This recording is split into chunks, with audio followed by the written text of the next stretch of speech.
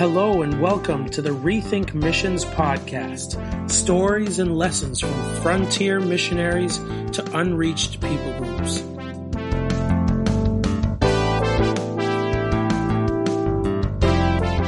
If you are a church planter, aspiring church planter, or missions-minded believer, this podcast will challenge your thinking and encourage your heart.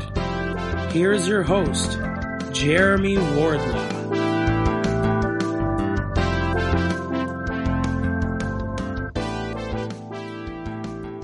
Welcome to this week's episode of Rethink Missions Podcast. Today we're going to hear the stories from Steve and Linda Rosengren. They're church planters among the Wana people in Asia Pacific. And today there's a thriving church there. There's actually 3 churches, and they're sending out missionaries. Huge success. But before they experienced that as church planters, they had to experience unimaginable suffering. But God was faithful to them and even turned around their suffering for good. So we want to hear their perspective on how God can work through the most difficult circumstances. And we want to hear from Linda as well. Linda, you're a Bible translator, so we want to hear from you. What did it take? And what does it take to be a translator? So maybe, Steve, you could set the stage for us. Where was the church plant? Okay, the people group is Wana people in Asia Pacific. They were a people group of approximately 4,000 people, that particular language group. They were situated in the mountains, and to get to them, the fastest you could walk it or hike it would be 11 hours. And so it was quite a rough trip for the first ones hiking in. It's tough. It was very tough. They started out carrying, I wasn't on the first trips, but they started out carrying their cameras, their backpack, thinking they could do that. Well, they ended up giving it to some little ladies that took over because they couldn't do it anymore, and they finally even gave up their cameras to someone else to carry them. It was just humbling. Yeah, can't even carry this. This little lady's gonna help me get to the village. Wow, yeah, that is humbling. So about 4,000. Now, did they have much exposure to the gospel or to having the scriptures in their language before? They had nothing in their particular language. There were related language groups that had something from when the Dutch were there, Dutch missionaries that had done that. But these particular ones did not have anything in their language. They did go to the coast to get salt and then a few other supplies, clothes, sarongs. Very few of them spoke the national language. Yeah, very few. And those that did speak it didn't speak it very deeply, not spiritual language at all. And so they were actually antagonistic to any kind of religion. They did not want that at all. Right. So that's the start. Now, today, what's the situation like? It's at least 1/3 of all the people there are believers. There are 3 major churches and then several smaller churches in different areas. That's amazing. And they're sending out their own missionaries. Wow. 3 major churches, other churches, and sending out missionaries. That's incredible. So, I mean, that's quite a transformation from real no interest to now there's 3 thriving churches sending out missionaries. How long did it take to get to where it is now? From 1979, we started learning the language. 2 years later, we were just beginning pre-evangelism teaching. And at that time, the Lord took our youngest son home to be with himself. he was almost 3. And that, I would say, was a turning point because they had showed very little interest in the teaching up till that point. But they loved little Kevin, and he loved them, and they were just shocked. And when we came back into the tribe after his burial and that, they thought because in their culture they would just go somewhere, they would go away. And they thought we were going to just go home. So they asked us about that, are you going to go home? And we were able to tell them, no, we're not leaving. The Lord has sent here, God has sent us with a message that's too important for us to go home. And then they started listening. And within 3 months, had the first one, a man put his faith in the Lord. And it just grew from there. And now there's 2,000 probably believers. Wow. So that God planted a little seed there and just gave a huge harvest from that. And their hearts were humbled. Were softened. Softened. And prepared for the message. They did not think that white people died. So this was showing them something. The Lord was showing them they're just like you. And they die too. So that was one of the things I believe that started opening up their hearts. You have to remember too that the chronological teaching that we do, the most we had was a mimeograph sheet of about 5 or 6 pages to work off from. It gave us the idea of how to go about it, and then it was up to us. And so that's why it was only 3 months, till we had our first believer. Because you had an idea of how you were going to teach, starting in the beginning and ending with the cross. But you had to sort of make that fit for the people group and the situation you were in. Yeah. What a testimony that you guys went back. How hard was that? It was tough. It's tough. It had its moments, but it's not really describable, the peace that the Lord can give in that kind of a situation. And even though there were lots of tears and missing and hard days, the Lord was our support, and we could tell what people were praying. And it's just one day at a time, sometimes 1 hour at a time, and always clinging to the hope of the blessed hope that we have, that today might be the only day that we're separated. He could come back tomorrow. And every day you get up and it's the same thing. It could be just for today. And the Lord just walks you through it, just one day at a time. Keeping that eternal perspective. Yeah. He's coming back. Great to have that hope, that expectation of Christ coming back at any time. So it makes you just do one day at a time, waiting and doing what he wants you to be busy with. Yeah, I think back to when we first got to where we were there in the country, when we first got there and started language study. And I remember after 3 months, got homesick. I wanted to go home and start, driving the tractor in the field and doing stuff like that instead of studying language. It was very tough for me. I'm a very slow language learner. But, 3 months and I was ready to go home. But it was great that we didn't have any money to go home. Lord kept us poor, so we couldn't do anything. That was a real blessing. He knew what you could handle, right? He knows what you need and what you don't need. Yeah.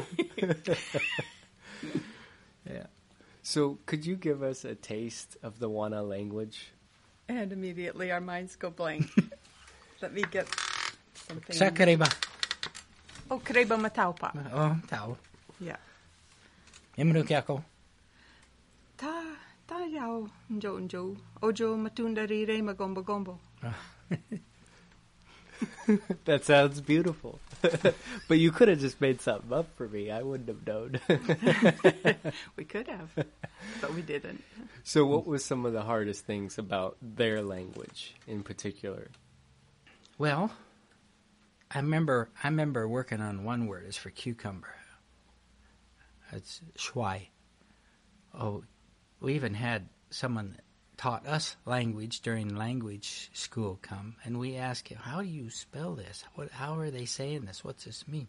And we have stuff like that we couldn't necessarily figure out how to say it. And then words that seem the same.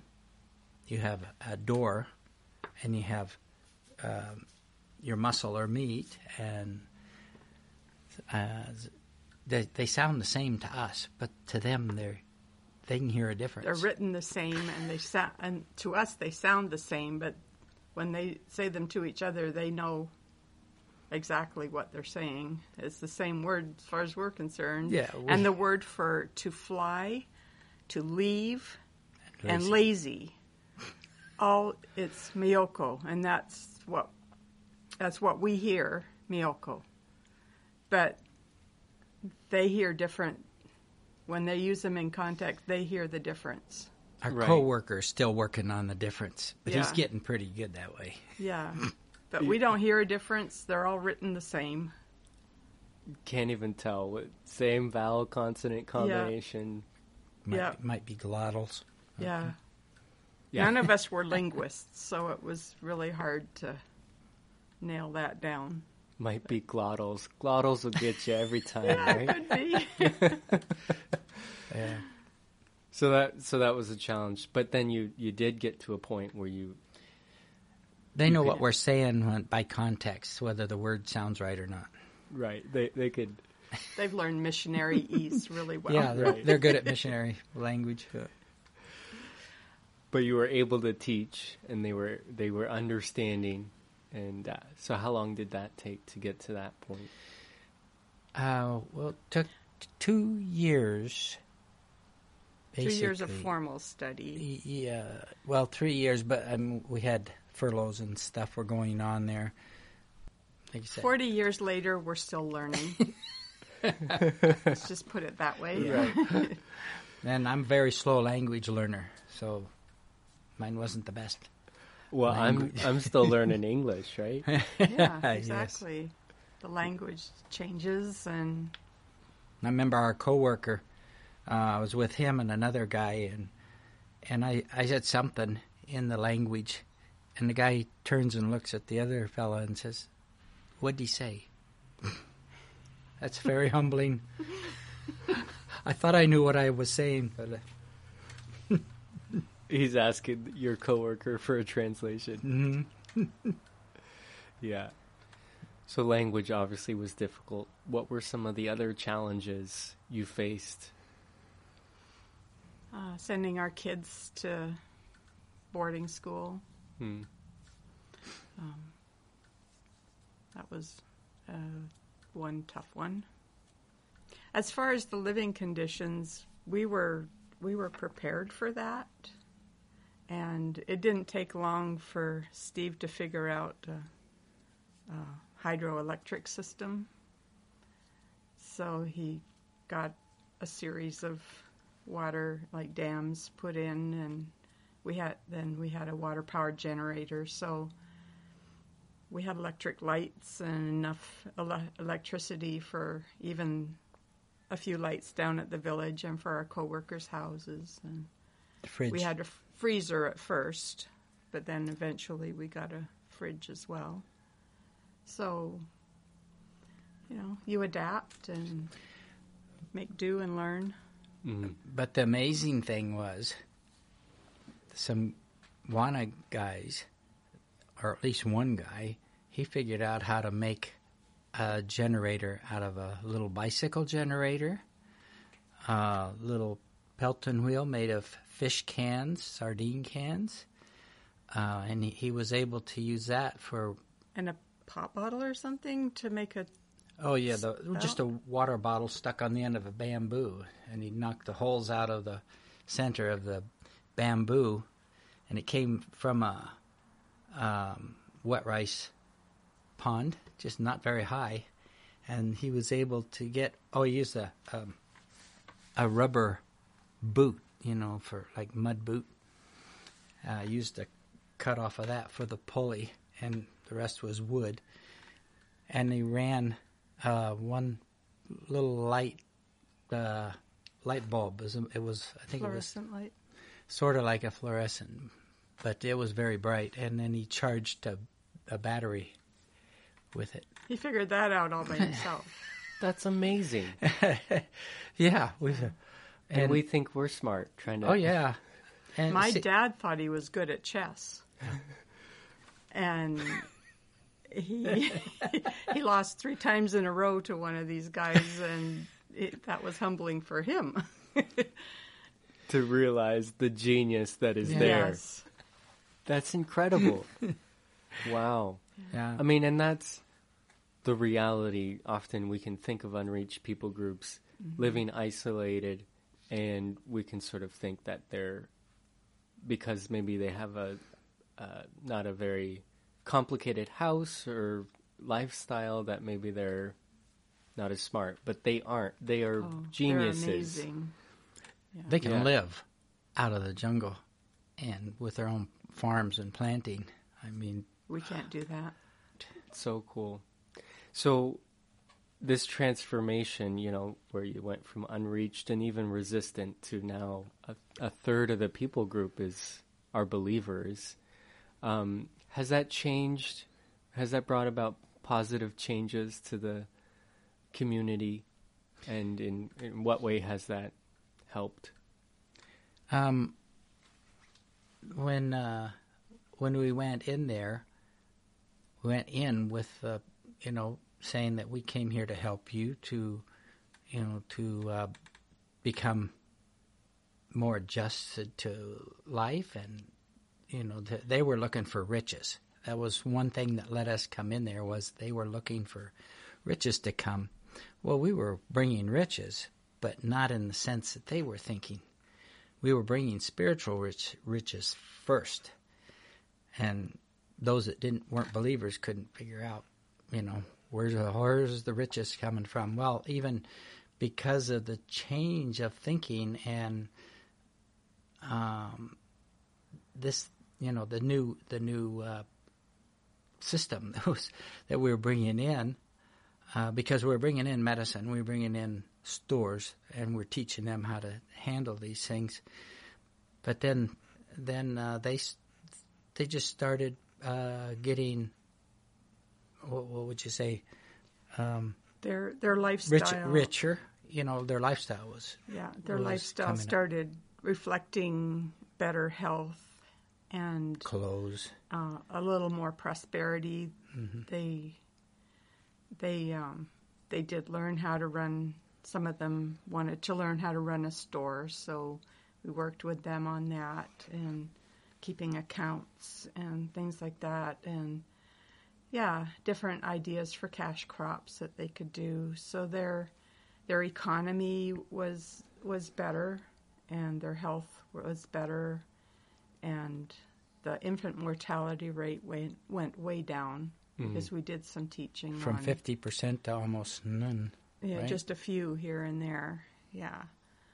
So we just brought in concepts like cleanliness, and the gospel helped too, because a lot of the problems came from their superstitions and taboos and things that, the enemy had them under all kinds of taboos, and you can't do this, you can't bathe a baby in the warmest part of the day, you have to bathe a baby in the morning when it's cold, and things like that. And as we were teaching them, and once they had the Lord in their life, they were able to let go of those superstitions.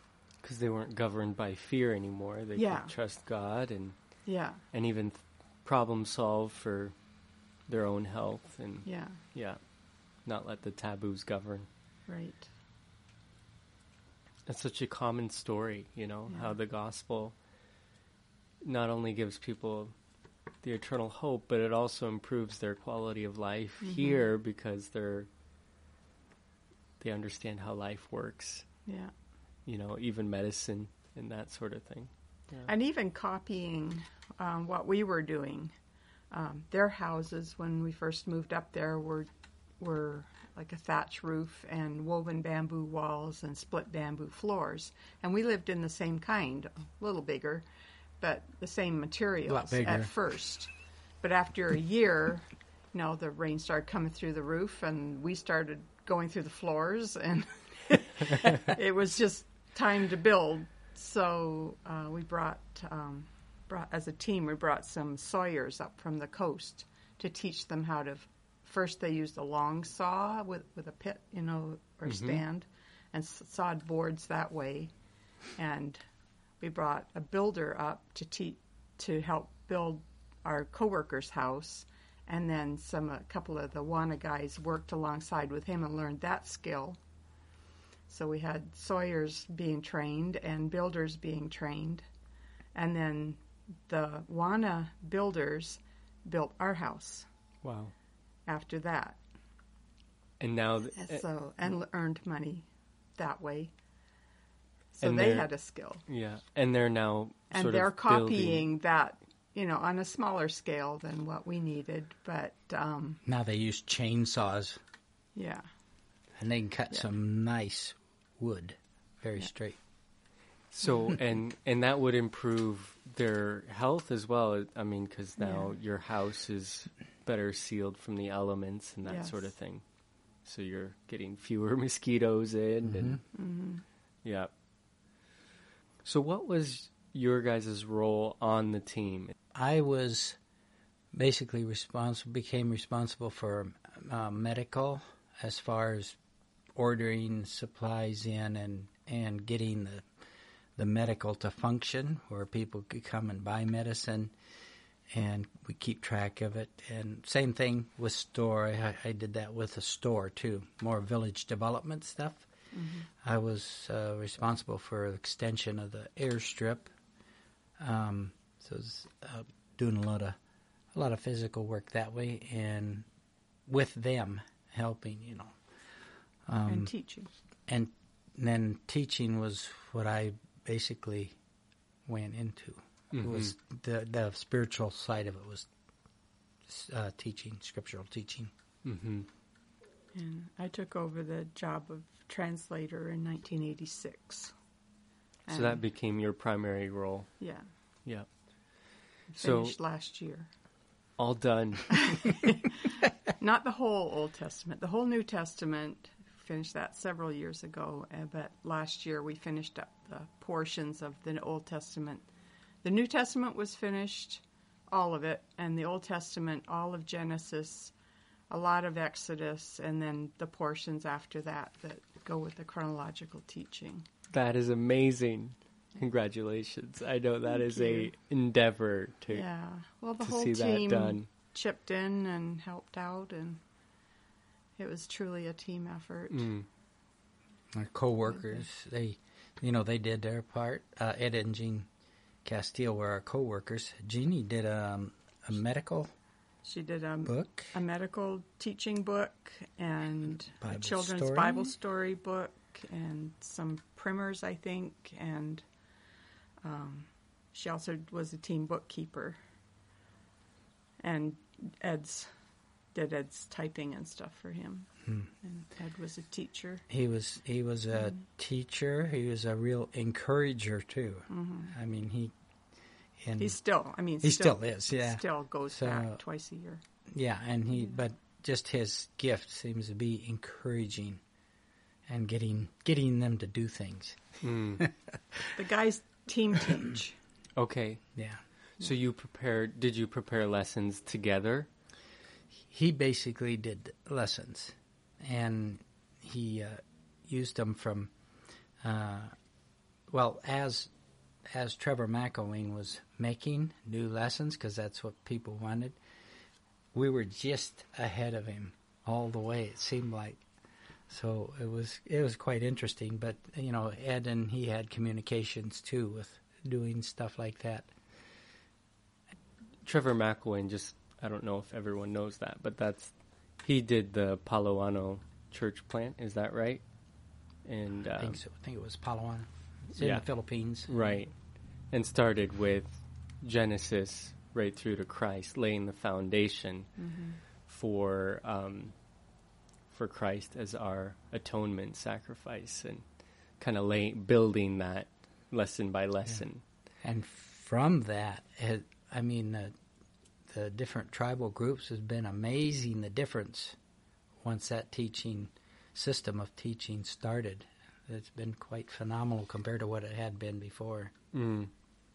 So you saw people sort of kind of understand who Christ is, and are some of those moments captured in your mind about when they finally understood who Jesus was? And I remember the first fellow. Now I'm doing it as someone that was kind of just ahead. We only had like 5 mimeograph papers, so we're doing what we thought, was the way to do it. So we were following along what Trevor had already shared, and I think got through the flood when God destroyed all of mankind except for the 8, and started again. And I could see the guy I was teaching, he was like, somebody's under conviction. And so I asked him, well, would you like to know how to get to heaven when you die? And he said, yeah, I would. So I started, sharing that, well, you needed a lamb to sacrifice. The lamb had to take your place. So they have them in town. They're like 25,000 rupees, which is, I don't know, for us wasn't a great amount, but for them it was a lot. And, of course, he said, well, I was going to do that. So then I just shared, that this lamb was God's son, has already done that for us. And he's died for us in our place. He's the Lamb of God. And it's like the Holy Spirit made it all clear to him.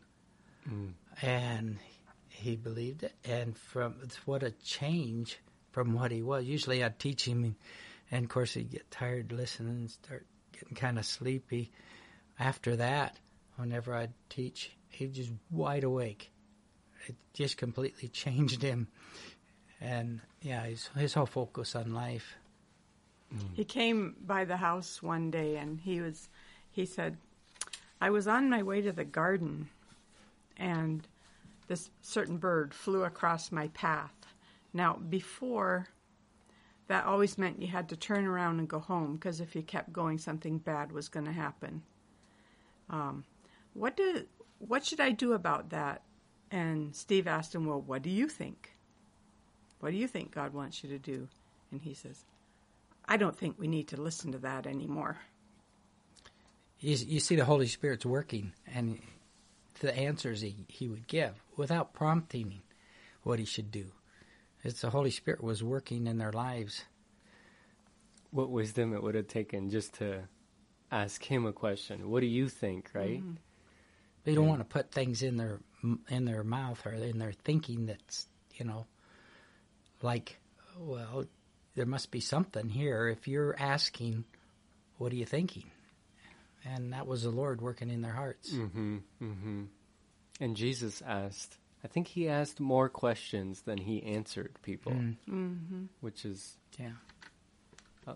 a lesson to us. Yeah. What a neat story. Are there any other stories on just... I have one. The last time we were there, the little gal who used to help me in the house, she has a disabled child now. She and her husband had a little girl who got sick when she was a baby, and she's quite disabled now. And they had been living for a while at another village. Her husband's a teacher. And a school teacher. And some of the ladies down there, they're nominally, they profess to know the Lord and that, but they're still hanging on to a few of their superstitions. And they came to Detine's house one day and brought 2 lemons, and they said, put one of these lemons on each end of the room that your daughter is in, and it will help keep the spirits away from her. And Detine was telling me this, and she looked at me and she grinned and she said, "Indo, I took those lemons and I made juice." No more fears, right? No. So they're, yeah. So cute. That is cute.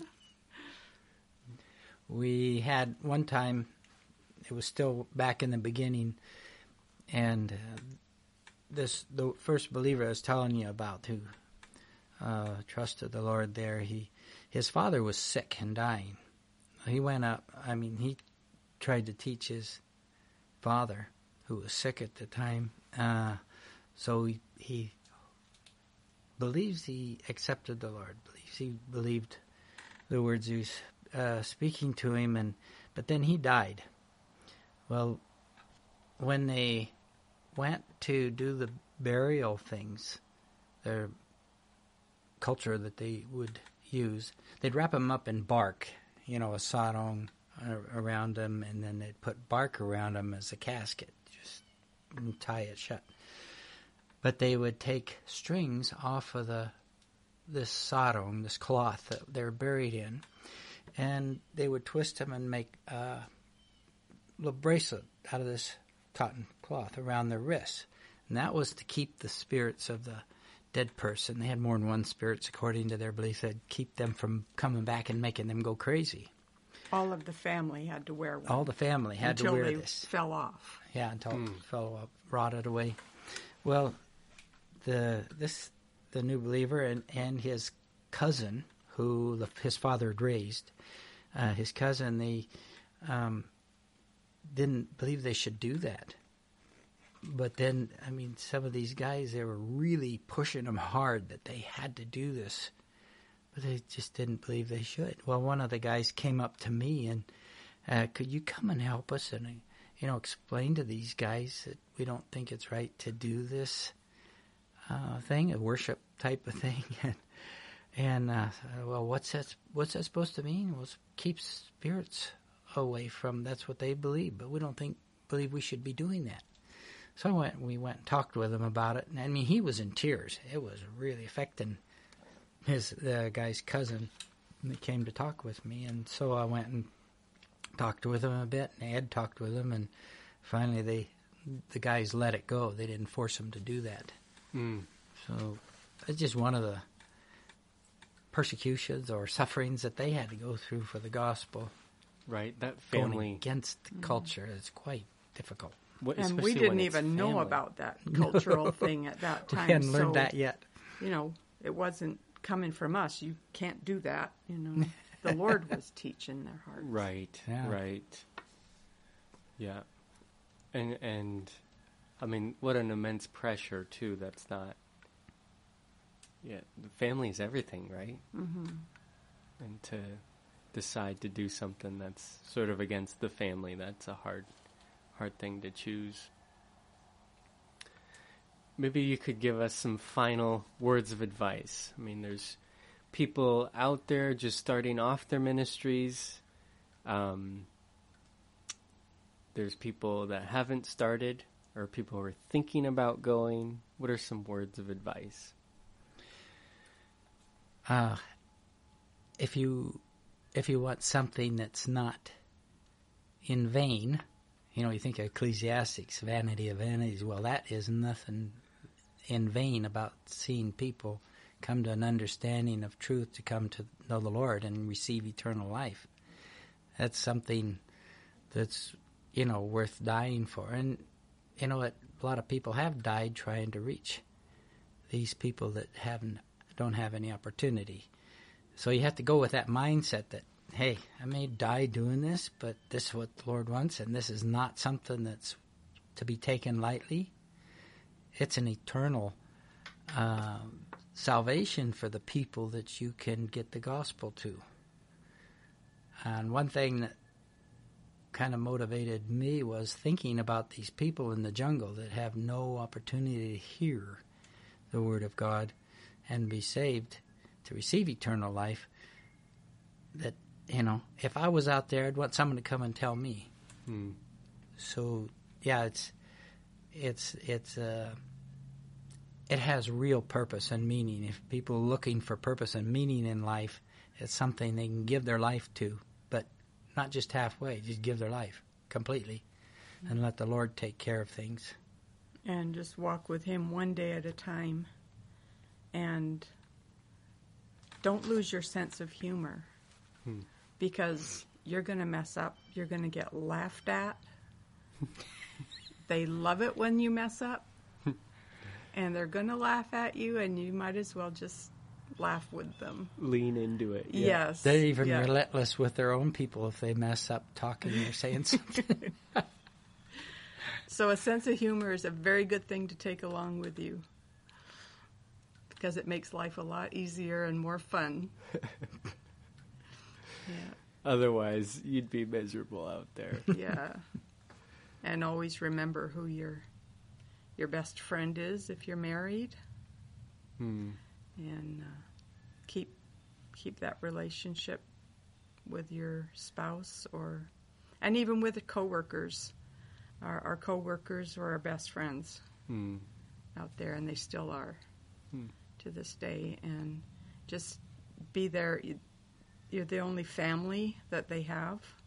They're the only family that we had out there in the tribe. So we celebrated their kids' birthdays. They celebrated our kids' birthdays and holidays together. Yes, we were family. And that makes a lot of difference, because it can be tough working together that closely. So, yeah. Maybe one last question. So, translation from start to finish, how long was that? Our son said that the New Testament took 21 years for me, because part of it was done after we had to evacuate to the States, so I was doing it from here. But he said, "Mom, you were responsible for that longer than you were responsible for me."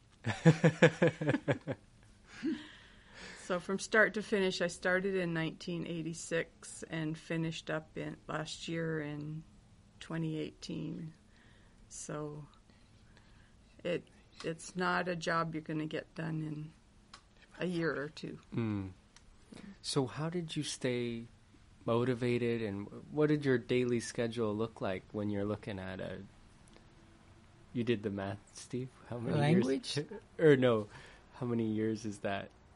Oh, for that whole time? You said 33? 33 years? I don't know. Yeah. Yeah, I'm not good at math, but I think it's 33 years. So, some days you get like a chapter done. Some days you get 2 verses done. It just all depends what you come up with, what challenges you face in the language, or you'll look at a verse and you'll think, there's just no way to say that in this language. But then I kept having to remind myself that God would not create a language into which His word could not be translated. So there has to be a way to say this. You have to go around the bush several times sometimes to get a thought across, but there will always be a way. And sometimes He would wake me up in the middle of the night, and the answer would be in my head, So I'd get up and write it down before I forgot. Before it leaves. Yeah. I wonder could you read something? This is Psalm 23. Walipue Yahweh ia mangararamaka aku evanikan to pangkampang domba mangararamaka dombanya. Walisenaka tare baraksa to kupuipu. And that is saying that Yahweh, the Lord Yahweh, He takes care of me like is done by a shepherd to take care of his sheep. That's why there's nothing that I need, that I'm in need of. That's amazing. That's beautiful. Yeah. Well, thank you so much. This has been so encouraging to me, and I'm sure it will be to others. And we'll keep that eternal perspective, whether we're Here in North America or overseas, right? Thank you. Thank you. You've been listening to the Rethink Missions podcast. For more information and episodes, go to wmissions.com. If you like this episode, leave us a positive review and subscribe.